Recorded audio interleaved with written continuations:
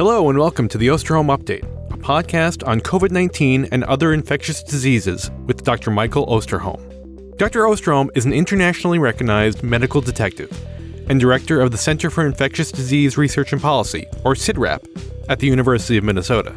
In this podcast, Dr. Osterholm draws on nearly 50 years of experience investigating infectious disease outbreaks to provide straight talk on the latest infectious disease and public health threats. I'm Chris Dahl, reporter for CIDRAP News, and I'm your host for these conversations. Welcome back, everyone, to another episode of the Osterholm Update podcast. As we flip the calendar and say goodbye to summer and hello to the school year, we seem to be on the verge of another period of uncertainty. As Dr. Osterholm has pointed out in recent episodes, we are in a much better place now than we've been at any point over the past 3 years with respect to COVID-19. But will the increase we've seen in COVID-19 activity over the past month continue with kids now back in school?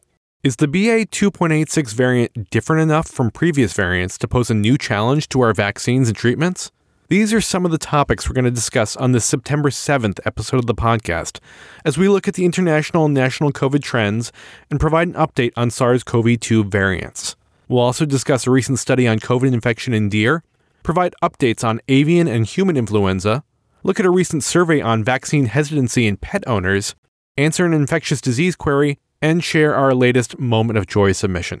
But before we get started, as always, we'll begin with Dr. Osterholm's opening comments and dedication. Thank you, Chris, and welcome back to everyone to another edition here of the podcast. In particular, I want to welcome all of our podcast family members. Thank you so much for staying with us, providing your feedback and your encouragement. And I hope today that we can provide you with information that you will find helpful. Also, we want to welcome any new podcast listeners who are exploring what we might have to offer you in the days ahead with regard to not only COVID, but a number of other infectious disease issues. I hope that you find what you're looking for. Before I go any further, though, I have to say this because I don't want anyone to worry. You all, particularly in the podcast family, take such good care of me. I am sounding hoarse. It's only because of allergies. I've just gone through nearly 4 days of 100-degree temperatures here in the Minneapolis-St. Paul area, and the pollen counts are incredible right now. So please, I'm fine. No COVID activity, no other illness. If you think my voice sounds off, it's because of the allergy issue. I am looking forward to the days ahead when it cools down and the pollen counts drop precipitously. Today is going to be, from my perspective, a challenging podcast. And I say that because we're covering lots of material, and some of it's pretty complicated. But most of all, because I can't tell you with any certainty what's going to happen over the days ahead. From the very beginning of this podcast, I have stated all my job is to call balls and strikes. How do I see them? Why do I see them? What are the data that support the way that I see them? And as you know, I've said time and time again that humility has to be a very, very prominent part of anyone's job right now with regard to predicting the future with COVID. But I will make some predictions today, clearly, and I'll give you the reasons why. And I'll also comment on what I think right now is unfortunately a disturbing, you might say, reemergence of some of the things that we saw in those first 3 years of the pandemic. Let me give you an example. Right now, we seem to be stuck in a narrative about, is there going to be a national mandate for masking again as case numbers increase? And this has become a hot button issue on news media shows. I'm getting lots of emails and reporter questions about this issue. And let me just make it clear, we should not let that happen again. Do I believe we will ever mandate masking as we've talked about in this country? The answer is absolutely no. Does that mean that you, as an individual, cannot protect yourself more by using an N95 respirator, particularly if you're at increased risk for serious illness, hospitalizations, and deaths? And we'll talk about that today. I want you to know you still have that personal control to do what you want to do and how you want to do it. But please do not let, particularly what I call the far right commentary, trying to divide us again about, will there be these mask mandates? Will my kids have to use a mask in schools, et cetera, et cetera. I just don't think that's ever going to be a reality. And I wish we could avoid that whole discussion because it really takes us nowhere except a big black hole. And so today we'll talk more about some of those issues that are emerging too.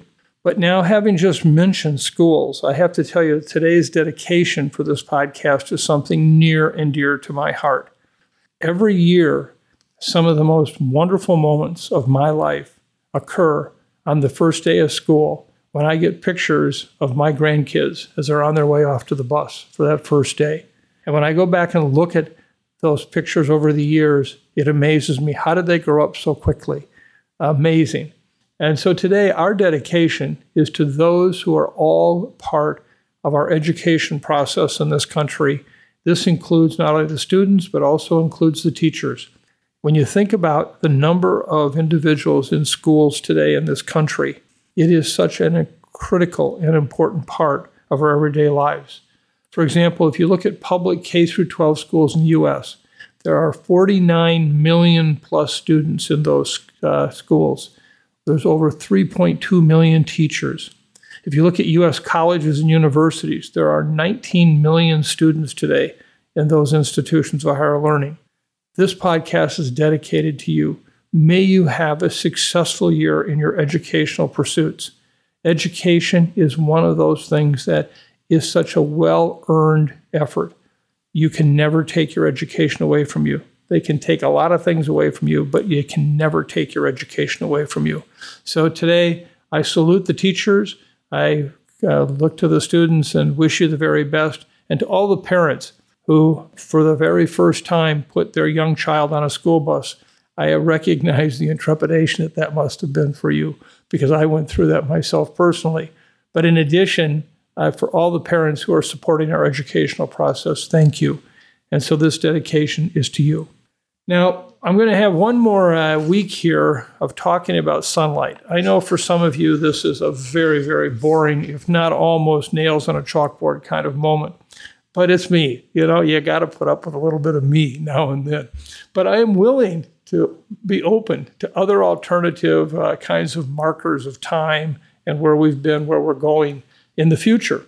If anyone has a light bulb moment idea about what might replace sunlight length as something that we comment on in each and every podcast, I welcome that. We really do welcome your input.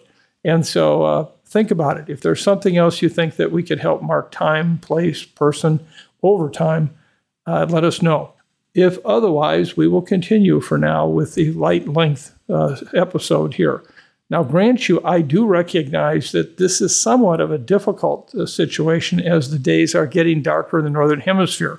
To our listeners in the Southern Hemisphere, you got great hope. But today in Minneapolis, the sun will rise at 6:42 a.m., will set at 7:39 p.m. We have 12 hours, 57 minutes, and 11 seconds of sunlight. We're losing a little over 3 minutes of sunlight a day.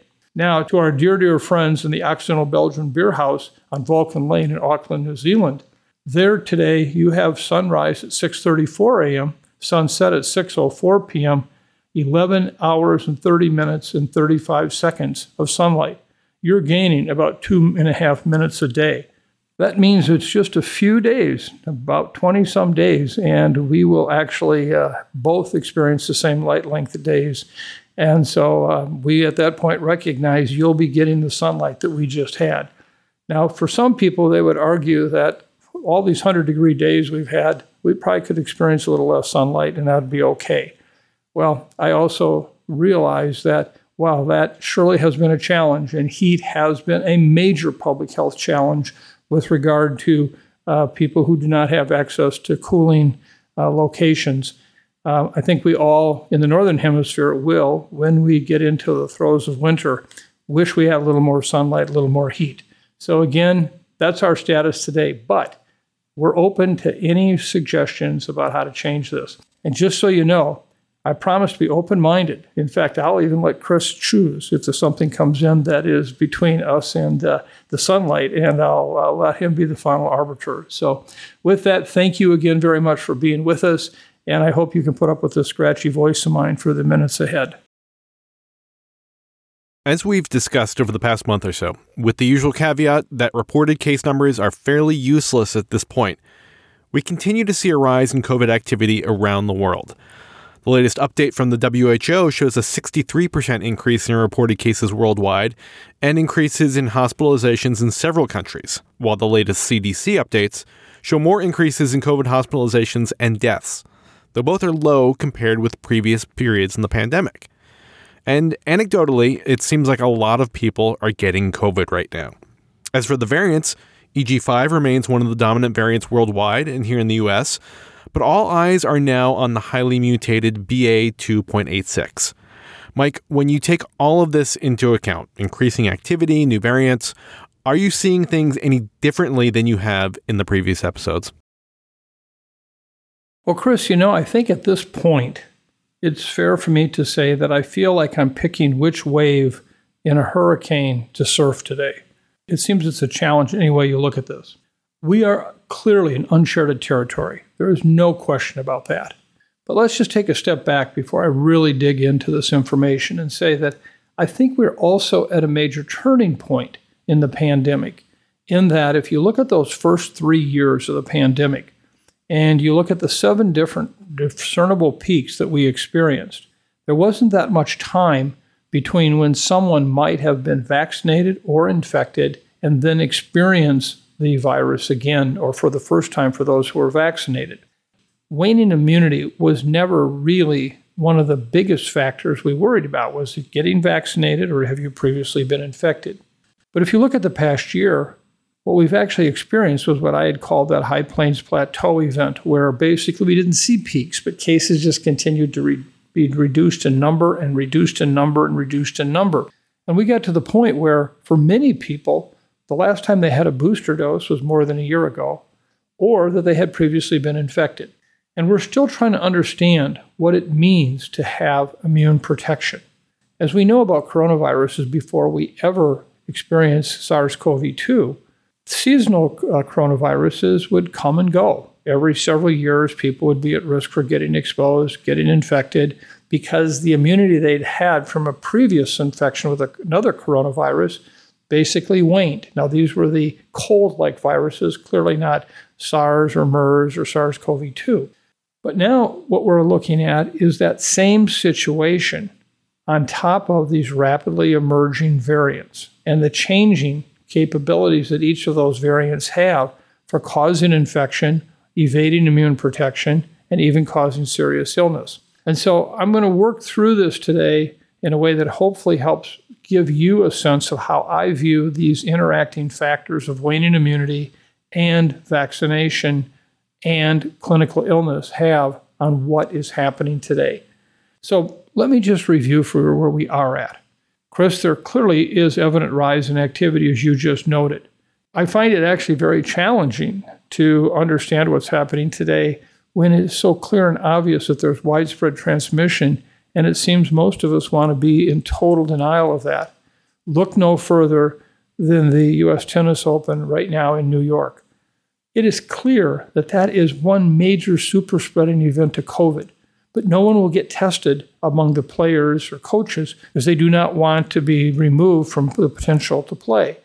And yet we have them on the court sick. We have reports of many, many individuals with this illness, and it is clearly COVID. But the fact we're in denial, the media has hardly covered it, that to me is really a comment on the state of the art of where we're at with what people are accepting. So let me just be really clear.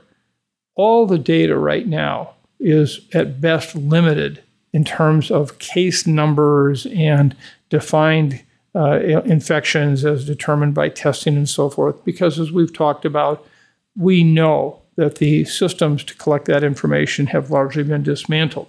But we have so many anecdotal accounts of infections and outbreaks among people, many that I know. So I think a part of me has a sense of almost a deja vu moment all over again. Let me be clear. The surges that we've seen in the past, that 3 years of the primary pandemic activity, is not going to return. I'm convinced of that. But we are now in this next stage of living with COVID in a way that it doesn't mean it's disappeared, but we're trying to come to what I would call a steady state kind of setting, where basically, like other potential seasonal viruses, we live with COVID within that context. It doesn't shut us down. It doesn't cause hospitals to be overrun. It doesn't mean that we have to cancel many events. But where are we at with that? So I'll try to do my best to go back to the data and ultimately just take a look at what it's telling us. So what do the data show? Well, Chris, you've already provided a good overview of the lead up to the question. It's very helpful. And so to avoid sounding like a broken record, I'll just say that the general trend we've seen play out the past month or two has basically continued, with COVID activity continuing to climb. That said, I think it's also worth pointing out that these increases are happening at a time when many of the systems that were established for COVID surveillance globally either have been or are currently being dismantled. So that really has been a significant challenge when it comes to interpreting the latest trends and understanding the actual scale of the recent uptick. To maybe put this into perspective, let me just share a couple of examples. First, according to the latest weekly COVID report that published by the WHO on September 1st, in other words, last Friday, 61% of the world's countries did not report even a single case of COVID during a 28-day period that spanned from July 31st to August 27th. Remember that 61% of the world's countries did not report a single case. And again, that trend has continually worsened throughout the past year. Likewise, in terms of COVID hospitalizations, just 15 of 234 countries, or only 6%, have reported any data regarding hospitalizations. For deaths is a similar story, with a significant underreporting across entire regions. Just look at Africa, a continent that's home to 1.2 billion people. In the 28-day period from July 31st to August 27th, a total of 4 COVID deaths were reported there, only 4. In the Eastern Mediterranean region, which has a population of 600 million, just 28 deaths were reported. And in Southeast Asia, just 54 deaths were reported across a population of almost 700 million. Now, trust me, I would celebrate these numbers if I thought that they were all valid, that they really reflected the actual activity in our communities. They don't. So it's harder to celebrate these very, very low numbers. So I think it's safe to say that we're missing some really pretty big pieces of the overall picture simply due to these gaps in reporting. Finally, let me just end this introduction by saying that even the number of viral sequences that are collected and shared has dropped precipitously, going from more than 425,000 in August of 2022 to just now a year later, August of 2023, with less than 13,000 uploaded this past month. And of course, data are critical when it comes to tracking and monitoring variants. So ultimately, we're left with whatever data we do have available and have to interpret from that. And despite those gaps, it's been clear that the uptick in COVID activity across a number of places is very real. This includes countries like Canada, Italy, South Korea, and the UK. In South Korea, for example, weekly deaths went from less than 60 in early July to more than 250 now. In the UK, deaths have risen from 55 a week in late July to 115 a week by mid-August. Now, in this case, I think deaths in those countries does reflect a relative tip of the iceberg of what's underneath it. So, in fact, I think we can use these numbers to give us some sense of what's happening. And as you know, the U.S. has been no exception to this trend. Here we've seen hospitalizations climb for the past 2 months, with the number of new weekly admissions going from an all-time low of 6,300 in late June to over 17,000 the week of August 26th. Meanwhile, the number of patients in an ICU with COVID has climbed from less than 700 to just over 1,600. And finally, we've seen weekly deaths grow from a pandemic low of 469 in early July to 641 the week of August 12th. And we know that the August 12th data are not yet complete, so the final reported deaths will be higher. Unfortunately, demographic data for these outcomes aren't always available, but from what I've seen, the highest burden continues to be reported in the older age groups, particularly those over 75, with some increase in those 65 years of age and older. For example, the COVID net data, which is collected from 13 states across the U.S., including Minnesota, indicates that nearly 2/3 of hospitalized COVID patients are 65 years of age and older. Again, not necessarily surprising with what we know about age as a risk factor for severe outcomes. That said, there is also recent data showing that more young children, those 0 to 4 years of age, are being admitted with the virus. accounting for 5% of COVID hospitalizations in those COVID-net states, up from less than 2% in early July. So what other data do we have that helps address this issue? Well, of course, we've seen the rises in wastewater activity, which has played out in all U.S. regions since late June, with the latest national average now more than 3 times higher than it was when the uptick began. So it's safe to say that more virus is circulating. And again, that tracks with recent anecdotal accounts of increasing cases. I'm sure all of you already know the First Lady, Jill Biden, tested positive this past Monday. This is the second time she's tested positive for the virus, with her first infection last August, a little over a year ago. She's currently isolating with mild symptoms. We wish her the very best. Reports have noted that she was with President Biden on Monday prior to receiving the positive test. He was tested as of yesterday, and at least publicly reported, still is negative. President Biden is also just a year out from his previous infection in July of 2022. Apart from that, there have been several outbreaks that have prompted school closures in some states, notably Oklahoma and California, and I'm aware of outbreaks occurring in schools now in at least 14 different states from information that we've collected. So you can see that this virus is still capable of causing disruptions. Otherwise, even with the recent rise in wastewater activity, I just want to point out that the latest levels currently sit at about half of what was reported during the peak this past December, and even during the 2022 summer surge. That's not to say let your guard down, since it's still high relative to where we were just several months ago, but it might provide some really important context. Along that same vein, we've recently seen all-time lows in terms of hospitalizations and deaths in this country, which came as a result of 6 months of steady declines. Now, in no way do I want to minimize these recent increases, which are very real and worth additional monitoring. These are our fathers, our mothers, our grandfathers, our grandmothers that are getting sick largely and having serious illness. But I think that one silver lining has been that the overall numbers remain at just a fraction of what they've been throughout the majority of the first 3 years of the pandemic. Again, let me reiterate, we are not going back to the pandemic experience of 2020 to 2022. I have no doubt about that. And this point is illustrated when we just look at what happened last summer in 2022, when nearly 38,000 Americans were hospitalized with COVID, compared to 13,000 now. Likewise, weekly deaths last summer reached 3,400, more than 5 times higher than they are right now. Again, I'm not shrugging off what's happening. I think it's a very, very significant public health situation.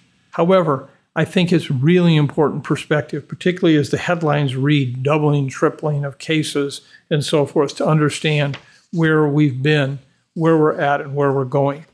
So what does this all mean? Well, I think in a moment we're going to talk a bit about variants, and so I'll address what I think that part of the contribution is to our case numbers and where it means we're going forward in the future. But let me come back to what I think is really a combination of factors. It is waning immunity in humans, where the protection against getting infected is wearing off, and particularly for those who are at increased risk of serious illness, even that protection against that is wearing off in a sense. So what we have to ask ourselves, is this now what we can expect to see with COVID going forward? Is this something that we can expect year after year? Well, we had the model already of the cold-causing coronaviruses, and I think that this is going to be somewhat like that. I do not yet see any evidence of seasonality, and therefore I keep raising that because I still am very concerned about the FDA's approach to making this an annual fall seasonal virus vaccine approach. I think that's just dead wrong.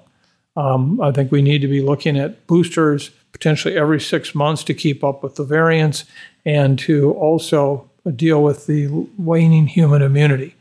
Now, some will say, well, that's crazy. Nobody's going to take a vaccine every 6 months, and that may be true. That is largely going to be true, in fact.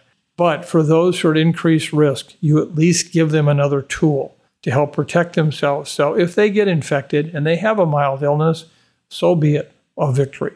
What we don't want is a major defeat where they become infected, become seriously ill, and die, particularly after having made it through the horrible part of the past 3 years.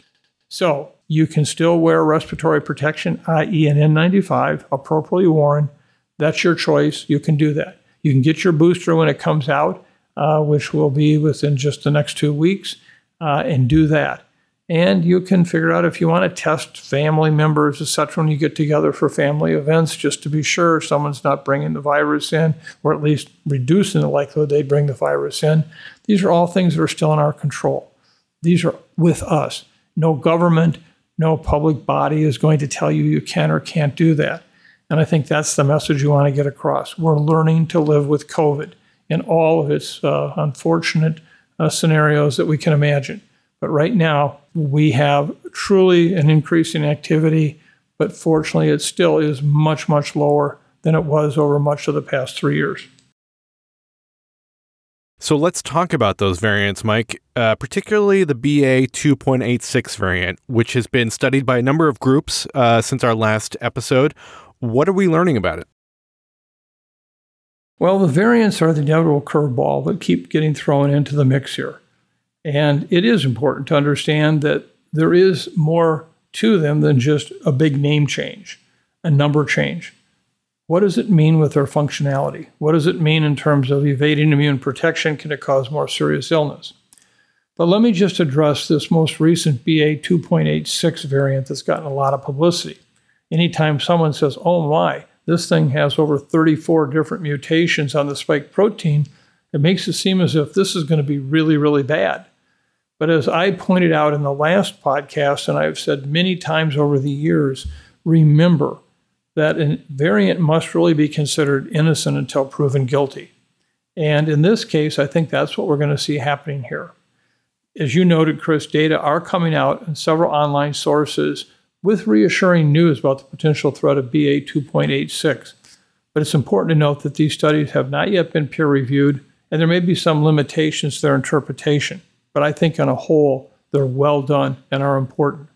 The first findings come from Dr. Cao and colleagues at Peking University and suggest that the antigenically unique variant is capable of evading previous infection and vaccine-induced antibodies, but may be less permissible to target cells in the body. Next, the Merrill lab of the Karolinska Institute in Stockholm found that the post-XBB sera samples did have some neutralizing capabilities and suggest the outlook is not as grim as once predicted. Finally, the Baruch lab of Beth Israel Deaconess Medical Center offered their data demonstrating that neutralizing antibody responses, though less reactive for BA2 Omicron, were comparable or even higher than response to the variants currently or recently circulating. Based on their data, it appears as though previous and recent exposure to XBB subvariants increased neutralizing antibody titers. Moreover, these two preliminary conclusions appear to contradict early fears of the highly mutated variants' immune evasion capabilities. Of course, we have a responsibility to stay vigilant and update new lab and epidemiologic data as they emerge, and encourage listeners to do the same. But as I just said a moment ago, variants must be considered innocent until proven guilty, and I think that the whole trial of BA 2.86 must continue. But at this point, I'm encouraged by that. Now, having said that, we are seeing case numbers increase, as we just talked about. Why? And I think this is where the EG5 is particularly a very important consideration, and that, in fact, we may very well be seeing that as the reason for these increases. Although at this point, I want to be really clear, is accounting for only about 20% of the variants we're seeing. It and FL 1.5.1, together, the two variants account for about 32% of the variants we're seeing right now in human illness. So I can't give you the exact reason why we're seeing this case increase, other than I think it's the combination of waning immunity and these variants that are causing this increased occurrence, and that this is all the more reason why, based on what I just shared with you, you want to get your booster. That brings us to this week's ID query, and we've had several listeners ask about whether the updated COVID-19 booster shot will be covered by Medicaid and/or private insurance. Now, this is not our area of expertise, but a lot of listeners are interested, and it certainly could affect uptake of the vaccine. So is there any information we can provide our listeners? Well, as you just said, Chris, this is something that many of our listeners are concerned about, especially now that the public health emergency has ended. So we have had lots of inquiries about this. While we don't know for certain whether all employers and health insurance companies will cover the fall COVID booster, we do know that all Americans will be able to get the updated vaccines at no cost through the CDC's Bridge to Access program. The Bridge to Access program does provide free COVID-19 vaccinations for adults that are uninsured or for whose insurance does not cover the COVID booster. I hope this information eases the concerns of any listeners that are worried about the cost of their vaccination. I want to recognize that there are still other barriers that could prevent someone from accessing their booster dose, like access to a vaccination site or the ability to take time off from work if needed to get the vaccination. Still, this is a major step in the right direction to ensure that these vaccines are distributed in a fair and equitable way. At this point, I just want to do everything I can to encourage particularly those who are at increased risk for serious illness, hospitalizations, and deaths to get this booster as soon as possible. The current data showing only 42% of those over the age of 65 who have been eligible for the previous booster actually got that booster. I think that that is a sign that it could be even much lower going forward, and I think that that would be a real challenge. One last question here on COVID-19 before we discuss some other infectious diseases. Last week, CIDRAP News covered a study on the spillover of COVID-19 from humans to white-tailed deer. Mike, what did we learn from this study? Well, this particular data are in a sense not new to us. We had a sense already that the spillover of SARS-CoV-2 from humans to white-tailed deer or cervids was happening. But I think this is one of those moments when, again, humility becomes a very, very important ingredient in interpreting what's happening. I think the fact that I learned some time ago that the older I get, the more vulnerable I am to learning is really an important lesson to be learned. And that is really an exhibit here. This study, which was done by someone who actually I had helped mentor earlier in his days, in his work with influenza at The Ohio State University, Andy Bowman, and who is truly a really talented researcher, is a very important piece of data. This study built on previous knowledge that coronaviruses can transmit between humans and animals. We know that there are many animal species that are susceptible to COVID-19, and specifically, though reservoirs and wildlife could pose an additional threat as their populations are difficult to control compared to captive or domesticated animals. White-tailed deer, especially, are more and more commonly existing in urban areas and increasing contacts with humans. The recently published article represents a large-scale epidemiologic effort to understand the infection patterns and evolution of SARS-CoV-2 in Ohio's white-tailed deer population. The research team sampled over 1,500 deer in almost every Ohio county, which is quite a feat, and found almost 25% seropositive, indicating previous infection. Further, 163 returned a PCR positive result, and 80 underwent whole gene sequencing to better understand crossover instances and the variant data. 71 of the 80 samples were identified as being the Delta variant, which the team further temporarily linked to human circulation patterns at the time the study was being done. They estimate that a minimum of 12 human-to-deer transmission events occurred during this time, which also corresponds to the Ohio deer hunting season. Why this transmission occurred, how this transmission occurred, is truly a mystery yet. Perhaps the most interesting finding of the study was that the virus appears to evolve at an increased rate in white-tailed deer compared to humans, as evidenced by estimated genomic substitutions per site per year. Granted, this conclusion is based on projections generated by mathematical modeling, but the assertion holds water since the white-tailed deer is an immunologically naive host with less background selection. To echo the interview with Andy Bowman by CIDRAP's Stephanie Soucheray, the most concerning aspect of these findings is that a range of divergent strains circulating in the wildlife reservoir could pose a unique threat to humans. This study surely raises additional questions surrounding the persistence of COVID-19 in white-tailed deer populations and calls for additional research on virus evolution in this species as a threat to a crossover back to humans and what that would mean for human public health. Now for a few questions about influenza, and we're going to start with avian influenza. For those of our listeners who regularly read CIDRAP News, you've probably noticed several reports in recent months about the detection of H5N1 avian flu in shelter cats in South Korea and in foxes and minks on Finnish fur farms. Mike, are these mammal infections any indication that H5N1 has made some kind of genetic leaps that could make it more capable of infecting people? Well, Chris, this is a question that is near and dear to my heart, in that I've been working on influenza literally since 1997, when H5N1 first appeared in Hong Kong.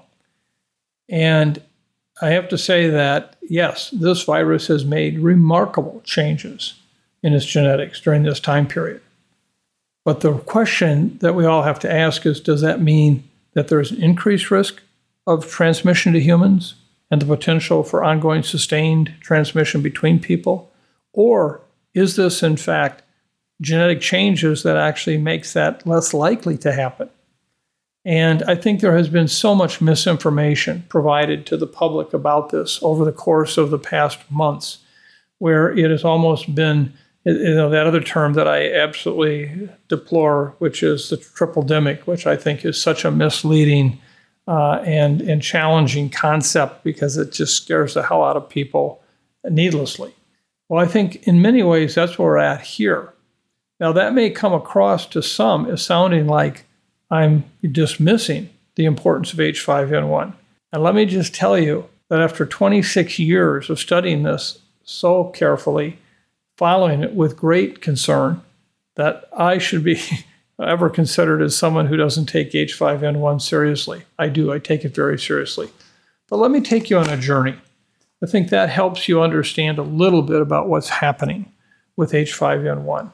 As I noted, the virus was actually first discovered in birds in Hong Kong in 1996. And then there was the cluster of cases that occurred in 1997. And it was assumed at that time in these 20-some cases that, oh my, this was the beginning of the next pandemic, that this avian influenza virus was going to cross over into humans and now be the cause of that pandemic. Now, I think that it's important to note that we've learned a lot about influenza since that time, and particularly about the virology of the virus. But let me just lay out the course of this. In 2003, human cases returned to Southeast Asia after the elimination of the virus out of the markets in Hong Kong in 1997. And during that time period, I was actually in those countries working on influenza in the birds. I've actually been to the homes of individuals who died in that family from H5N1. And we all at that time continued to be concerned about the fact that this was just gearing up to become the next pandemic virus. Then in 2010 to 2014, these next 4 years, we saw the epidemiology change substantially. And now what was happening was, in fact, Egypt had become ground zero with 120 cases, 50 deaths, with then Cambodia with 47 cases, 30 deaths. And it was during this time period that I was on the National Science Advisory Board for Biosecurity.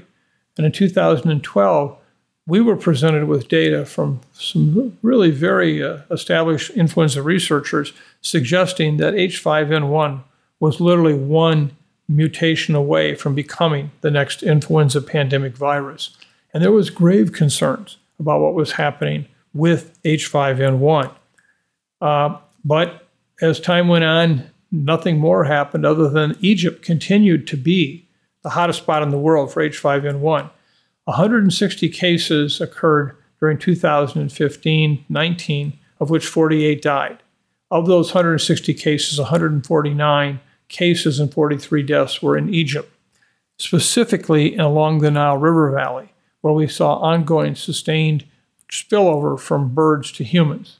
And then in 2020, and it surely coincides with the pandemic, but also coincides with the emergence now of a new clade of H5N1.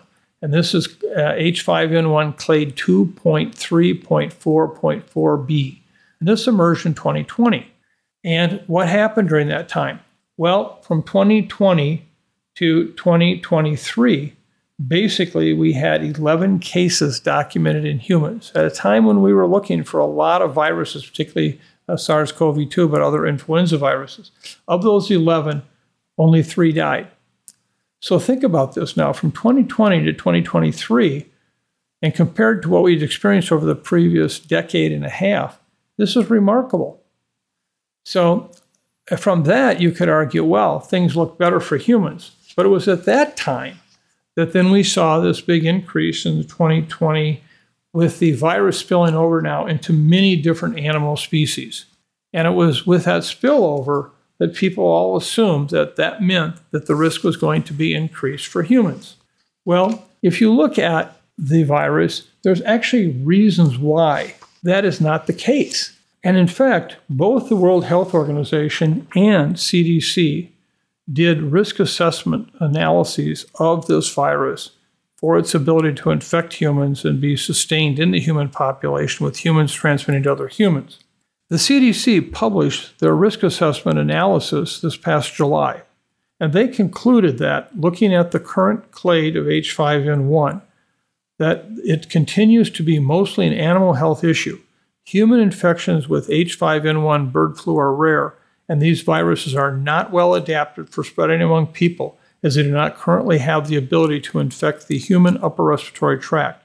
Most past human infections have occurred following close, unprotected contact with sick or dead birds.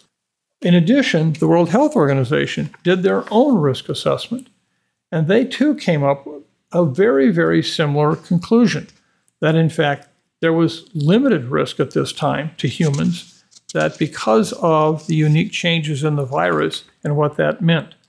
And so here you have two organizations who have looked carefully at this risk and almost counterintuitively have come out and said, this isn't as big a risk today as it was before, and it's because this new clade virus has changed. Well, what is that all about? Well, if one looks at barriers that have been identified that inhibit avian influenza A virus infection in humans, there are multiple. For example, virus hemagglutinin receptor site binding specificity has changed, meaning that this new clade actually has less ability to bind at the hemagglutinin receptor. There's an increased high hemagglutinin pH fusion level in humans that also limits the transmission of these avian viruses to humans. There's increased efficacy of the virus polymerase in human cells, which is different than in animals, where we actually see more resistance. There's even the length of the neuraminidase stalk, which is different in humans than it is in animal species, and specific other host factors. In the past several weeks, there have been two really important studies published, one from Sominski and colleagues in Germany, which actually showed that there is a protein that is called MXA, which actually is an intrinsic host barrier for avian flu viruses to infect humans.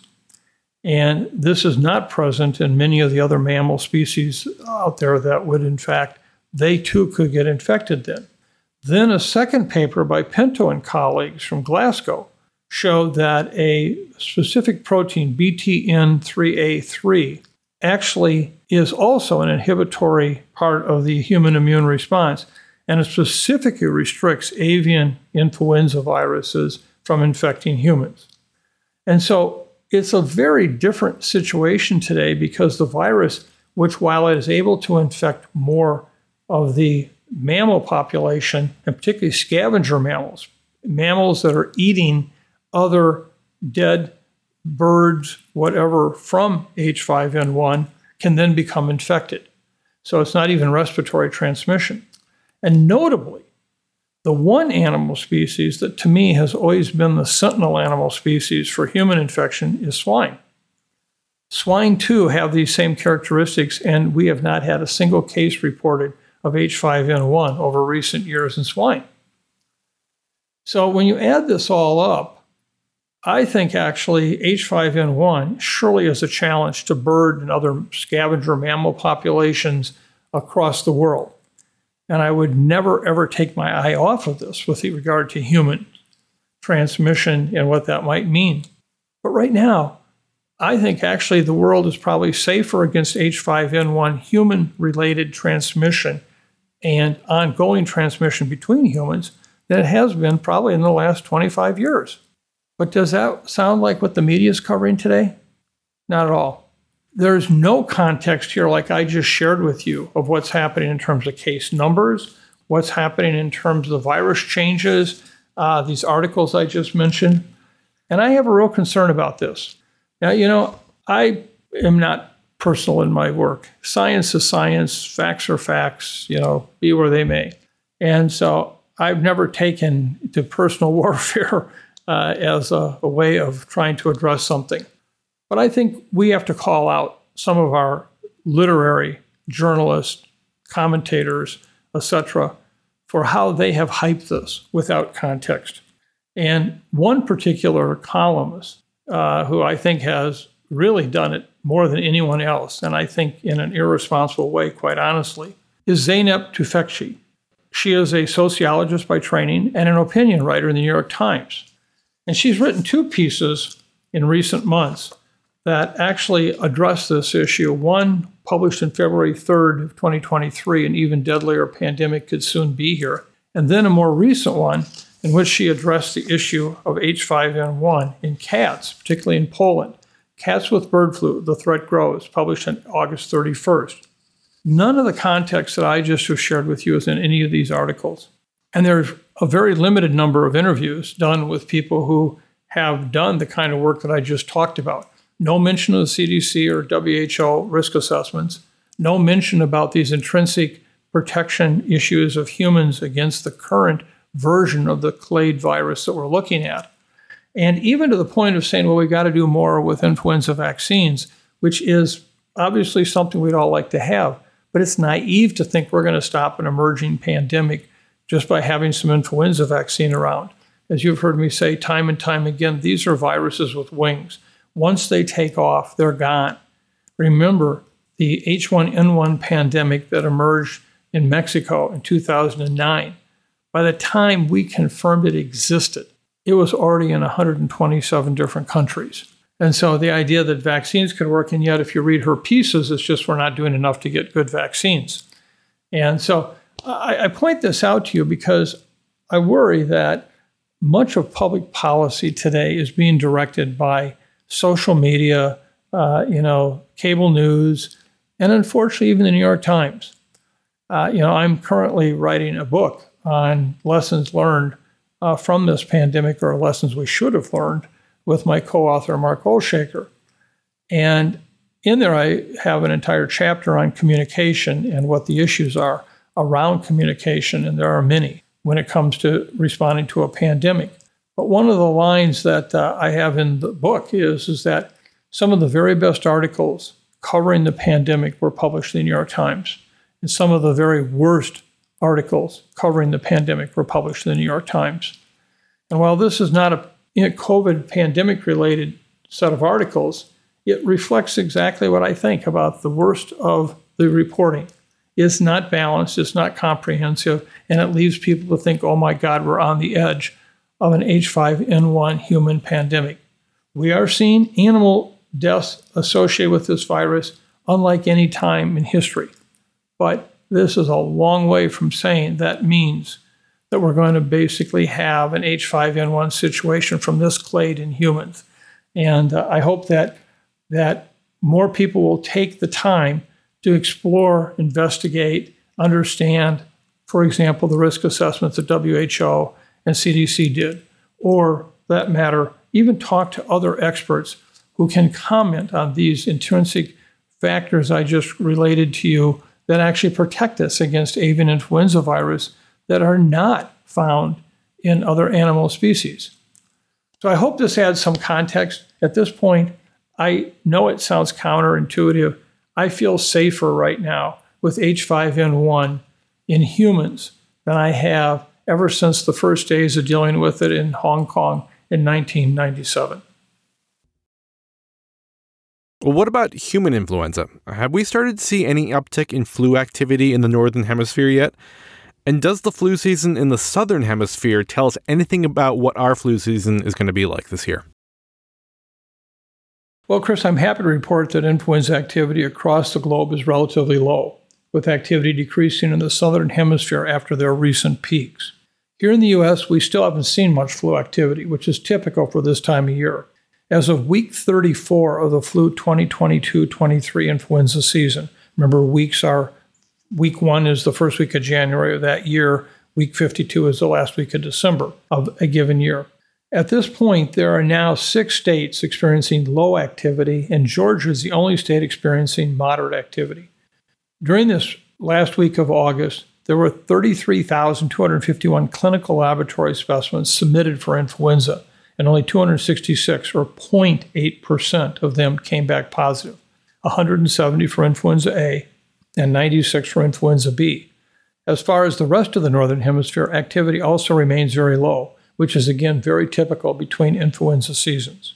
Most of the Southern Hemisphere is on the back end of peaks that occurred within the last month, with some parts of Southeast Asia still experiencing elevated influenza activity.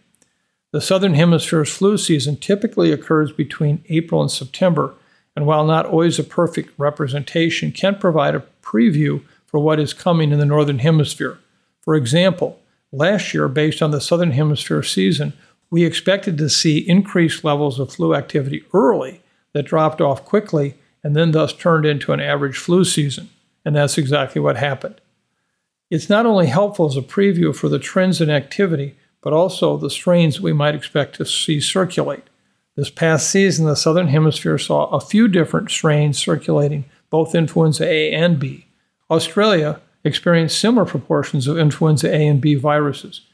Influenza A H1N1, the pandemic strain, and influenza B were predominant in New Zealand, South America, Central America, and Middle Africa.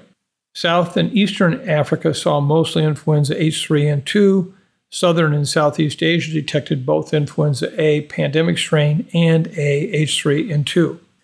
With all this being said, I expect to probably see H1N1 activity in the Northern Hemisphere. But as I pointed out, we're really not seeing any major activity yet, and that is expected. With this lack of activity in mind, please don't rush out to get your flu shot anytime soon. We will continue to update you on any flu activity and let you know when it's a reasonable time to get vaccinated. Remember that influenza vaccination protection drops off month after month after month from when you receive the vaccine. You don't want to be 4 or 5 months out from having been vaccinated when the flu season really starts. But for now, it's just too early to get vaccinated.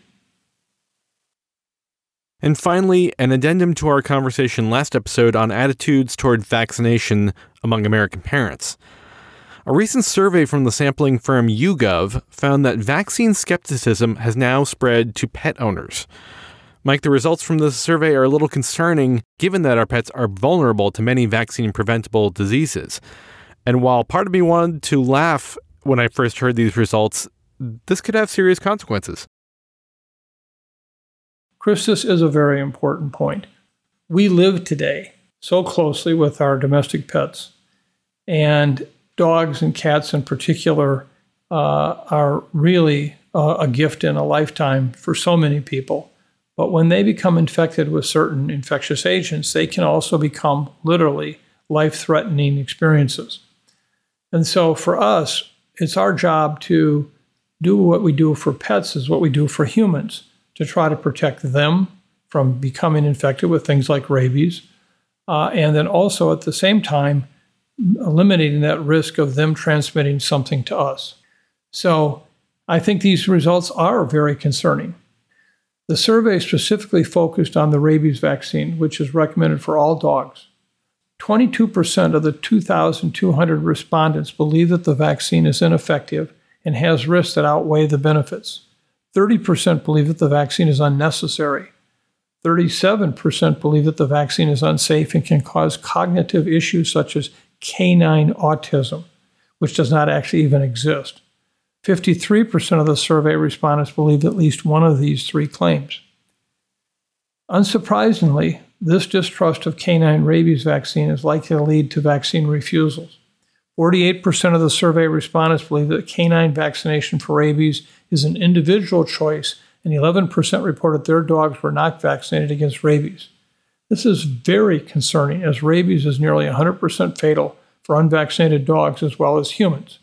Rabies is extremely rare in the United States, but if we were to see rabies vaccination rates fall below 70%, it is very possible we could lose the herd protection that keeps pets and people safe.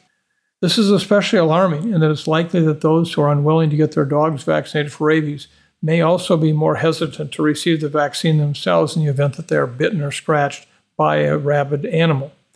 Most Americans are not vaccinated for rabies, as vaccination is typically only recommended for those with high risk of occupational exposure or as post-exposure prophylaxis following a bite or scratch from a wild animal. Rabies vaccines are nearly 100% effective for both animals and humans if given in a timely manner.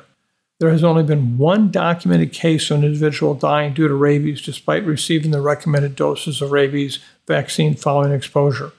All I can say is I believe that this rise in canine vaccine hesitancy will carry out also for other animal species, particularly cats. And I believe that they too can play an important role in infectious disease transmission to humans. I will never forget, quite honestly, as a young boy, us having a cat that in a small Iowa farm town that had never been vaccinated that actually developed rabies. And as a result of that, my mother had to go through rabies shots because at the time she had been caring for this sick cat and was scratched or bitten. Fortunately, she had rabies vaccine at the time. I wish we had vaccinated the cat. So I can only say, Chris, that this spillover, I believe, from human anti-vaccine efforts is real in our domestic pet populations. And I think it's a huge, huge challenge. Now for some more upbeat news in our latest Moment of Joy submission. Mike, who did we hear from this week? Well, I again just want to thank everyone who continues to submit these moments of joy. They really, truly mean a great deal to us. And we do hear from podcast listeners who, too, find real value in these. So this one's from Amy.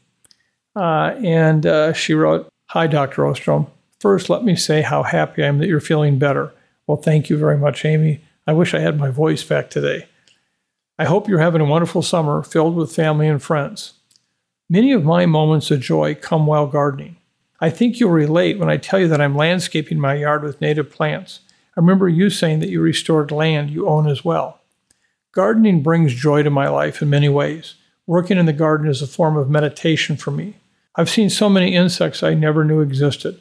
I also feel great pleasure seeing all the different bird species who find food, shelter, and nesting material in my gardens. Joy also comes in forming connections with the human community. Working on my front gardens is a chance for a friendly hello to people walking past. I've built friendships with people who wanted to learn more about my gardens so they could plant their own. And I once saw a woman's face light up with joy when a monarch butterfly flew from my flowers to circle around the infant in the stroller she was pushing. You know how it feels when you're out in nature and have an unexpected close encounter with wildlife that leaves you in awe that the earth just honored you with a gift. That's the look she had on her face, and it happened right here in a suburban neighborhood. I don't think she even knew I witnessed her moment of joy, so I didn't spoil it by calling it out. I simply appreciated the joy that welled up within me, knowing that my hard work had helped bring such a gift to a neighbor. In honor of that moment, I'm including a picture I took of monarchs in my yard, as well as a link to the pictures on my website. Many thank yous to you and the podcast family. I wish for many moments of joy for all of you as well. Amy. Amy, thank you. The pictures you sent are wonderful, and we will post those on the website here for the podcast. And thank you. I can very much relate to your point of what it feels like to be in the outdoors environment with these plants, with these insects, with these animals, the bird species. I'm still in awe after all these years of seeing the hummingbirds as they go from flower to flower. And they just are remarkable, remarkable survivors. How they do that, I don't know, but it's remarkable. Thank you, Amy. Just a reminder to our listeners that we would love to hear about your moment of joy. Even as we move past the pandemic, we know that we live in challenging times, and finding the thing that brightens your day, even if just for a moment, is so important for our mental health. So what is the thing that you look to for a little bit of joy? It can be a place, a person, a pet, a piece of art, a memory, or whatever you want it to be. you can share it with us at osterholmupdate@umn.edu. Mike, what are your take-home messages for today? Chris, the first one is really, I think, the most important point that I could possibly make in any podcast is that A, we're not done with COVID, but it is B, in a very different place than it has been in the 3 previous years. And I think this represents a moment for us to have a mindset change, to say, okay, yes, it's coming back. What does this mean? Do you ignore it completely like they do at the U.S. tennis tournament? Do you close schools when you have 35% of your students out sick? What do you do? Again, I already made the point, we're not going to go back to mandatory masking of any kind, which actually wasn't all that common to begin with, even though many people assert it was. We're not going to be in a place where people are going to be restricted. But if you want to avoid serious illness, hospitalizations, and deaths, you can do some things to protect yourself, not counting on the public to do it. Get vaccinated, get that booster dose when it comes out, and make certain that you wear an N95 protection in public places where you might be at risk for transmission to you. So I think that's the number one spot. Number two is, I covered the issue today on influenza and H5N1, and it surely was not meant to be a personal attack on anyone, but we got to start calling people out who are sometimes seen as credible voices when in fact they are sharing a lot of misinformation or disinformation. And, we got enough to worry about in this world. We don't need more things to worry about that are not really challenges. And we don't want to diminish those things that we really need to worry about. And I think sometimes they get so tied into personalities and I trust him or I trust her or whatever. And it should all in the end be about data. I hope no one ever trusts me if I don't provide you the data. You need the data. That's what I hope was shared with you today on that. The third one that I want to share with you is that this ongoing issue about vaccines is real. And I think the piece that I just shared with you on domestic animal vaccination is really very important. We sometimes forget about the safety valve that those vaccines provide us as humans so that we can be in close and safe contact with our domestic pets all the time. And for where we have vaccines, particularly for dogs and cats, they have played an amazingly important role in keeping us safe and living our lives with those very, very special animals. So I worry if we're going to start seeing decreasing vaccination rates in those animals for these infectious agents, we're going to have a lot more human suffering coming down the pike. And Mike, what is your closing song for this episode? Well, as you may recall, which now seems like eons ago, when I opened this podcast, I talked about going back to school and our children and the system that supports them in that education and how valuable that education is. The one thing no one can ever take from you, your education. So in keeping with that same theme, today we want to share with you a song from Into the Woods, one that I think is so appropriate for this moment. You may recall Into the Woods is a 1987 musical with music and lyrics by Stephen Sondheim and a book by James Lapine. The musical intertwines the plots of several Brothers Grimm fairy tales, exploring the consequences of the characters' wishes and quests. The main characters are taken from Little Red Riding Hood, Jack and the Beanstalk, Rapunzel, Cinderella, and several others. The music is tied together by a story involving a childless baker and his wife and their quest to begin a family, their interactions with a witch who has been placed a curse on them, and their interactions with other storybook characters during their journey. One of the songs in this beautiful musical play, entitled Children Will Listen, was part of Act 2 in the prologue. And I think after you listen to these words today, you will agree how it fits so well with the dedication today. So here it is. The children will listen from Into the Woods. How do you say to your child in the night, nothing's all black, but then nothing's all white? How do you say it will all be all right when you know that it might not be true? What do you do? Careful the things you say. children will listen. Careful the things you do, children will see and learn. Children may not obey, but children will listen. Children will look to you for which way to turn, to learn what to be. Careful before you say, listen to me, children will listen. Careful the wish you make, wishes are children. Careful the path you take, wishes come true, not free. Careful the spell you cast, not just on children. Sometimes the spell may last past what you can see and turn against you. Careful the tale you tell. That is the spell. Children will listen. How do you say to a child who's in a flight, don't slip away, and I won't hold so tight? What can you say that no matter how slight won't be misunderstood? What do you leave to your child when you're dead? Or whatever you put in its head? Things that your mother and father have said, which were left to them too. Careful what you say. Children will listen. Careful you do it too. Children will see. And learn, guide them, then step away. Children will listen, tamper with what is true, and children will turn. It's just to be free. Careful before you say, listen to me. Children will listen. Thank you very much for being with us again today. I hope we provided you with the kind of information you're finding useful and helpful. An interesting time, to say the least. And I hope in 2 weeks from now, I'll have my voice back and you won't have to deal with this gravelly sounding whatever it is. But thank you so much for being with us. And again, I can't say it enough times. It means more to me literally every day of my life. But kindness is such an important part of what we need in this world right now. There's so much turmoil, there's so much pain, there's so much suffering. But one act of kindness every day, when magnified by the next person who does it, then who does it, that will make the world a better place for you and for others. Be kind. Thank you very much.